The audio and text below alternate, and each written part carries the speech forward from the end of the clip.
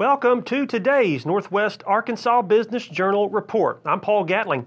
Today we're going to speak with Jackie Hancock. He's the president and CEO of the United Way of Northwest Arkansas, and they've got a summer internship program that's proving popular enough that they're looking for additional corporate partners to fund expansion.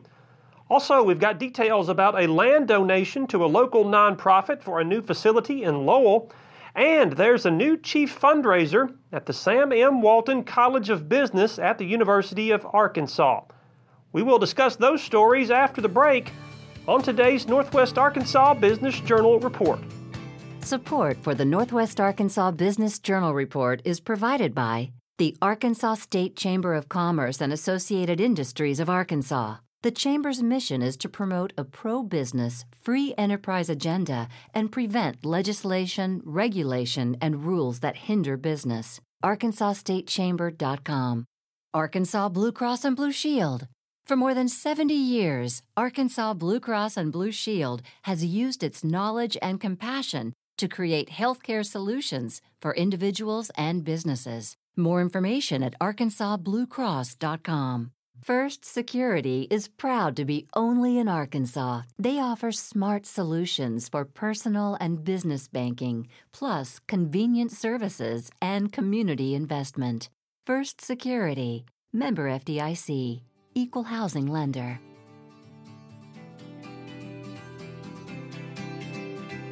The Tyson Summer Community Internship Program is a partnership between United Way of Northwest Arkansas and Tyson Foods. It began in 2019 and allows 22 full-time college students to participate in an 8-week paid summer internship, working for other nonprofits in Benton and Washington counties. A grant from Tyson Foods provides enough funding so that each nonprofit receives $4,200 to pay each intern. We've got some details about the program in a recent issue of the Business Journal. I also spoke recently with United Way of Northwest Arkansas President and CEO Jackie Hancock to discuss. Our role in this is to facilitate the nonprofits in the community, to encourage them to take one of the interns for the 8 weeks, and then Tyson in turn actually pays for that intern's employment. They're actually a part-time employer at these organizations, and so it works out well. And this year, for the first time, we actually had more applicants for the internship than we have organizations that can host them. So the program's really growing. It's growing quickly. And the kids get immersed in a lot of things that are, nonprofit wise, and so they get a pretty well-rounded experience in that. And the really cool thing about it is that it's an internship that really requires them to put their skills and abilities into solving a problem, solving a business problem for these organizations, or helping them to complete a project or something like that. So, like I said, this is we enjoy doing it. So yeah. So you've mentioned you've got enough funding. I think it's Tyson Foods. You've got enough to fund 22 internship slots, and they grant you the money, and you provide the funding to each nonprofit. So you talked about the interest. If you had additional funding from Tyson or another corporation, which I think is the avenue you're trying to go, how many slots could you fill? In other words, what sort of response have you gotten these past 2 or 3 years from both the students and the nonprofit side to make these nonprofit internship pairings each summer? So when we first started, we it was a little bit of a challenge for us to get host sites, but now that the program has been around for a couple of years, and the other organizations in the community see, they've heard about this, and they see what these kids are capable of, and so it would not surprise me if we had additional funding that we could get probably another 15, 20 organizations to come online with us, pretty quickly if we had that kind of funding. The kids that are part of this program, I really can't brag on these folks enough. They are bright, energetic. They're well educated, and they come in and they really put their skills and abilities and help these organizations solve a business problem. So who are the applicants? Who could apply? Students from the U of A, or is it other area colleges, or who are the applicants?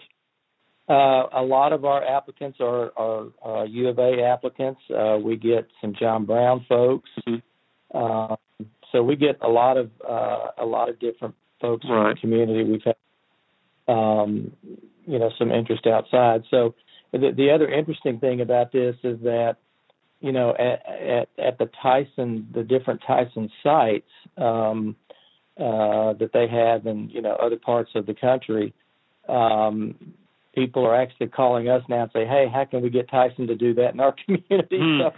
So, it's really taken off, and it's really a tribute to Tyson because they recognize that there was an opportunity to help these kids get some of this kind of experience. And the really cool thing is that now we've been at this for a couple of years. The kids that are actually graduating, some of them are returning back to the nonprofit community for their first jobs out of college, or still staying active with some of these organizations. So that's kind of that's a good thing. And that's in a really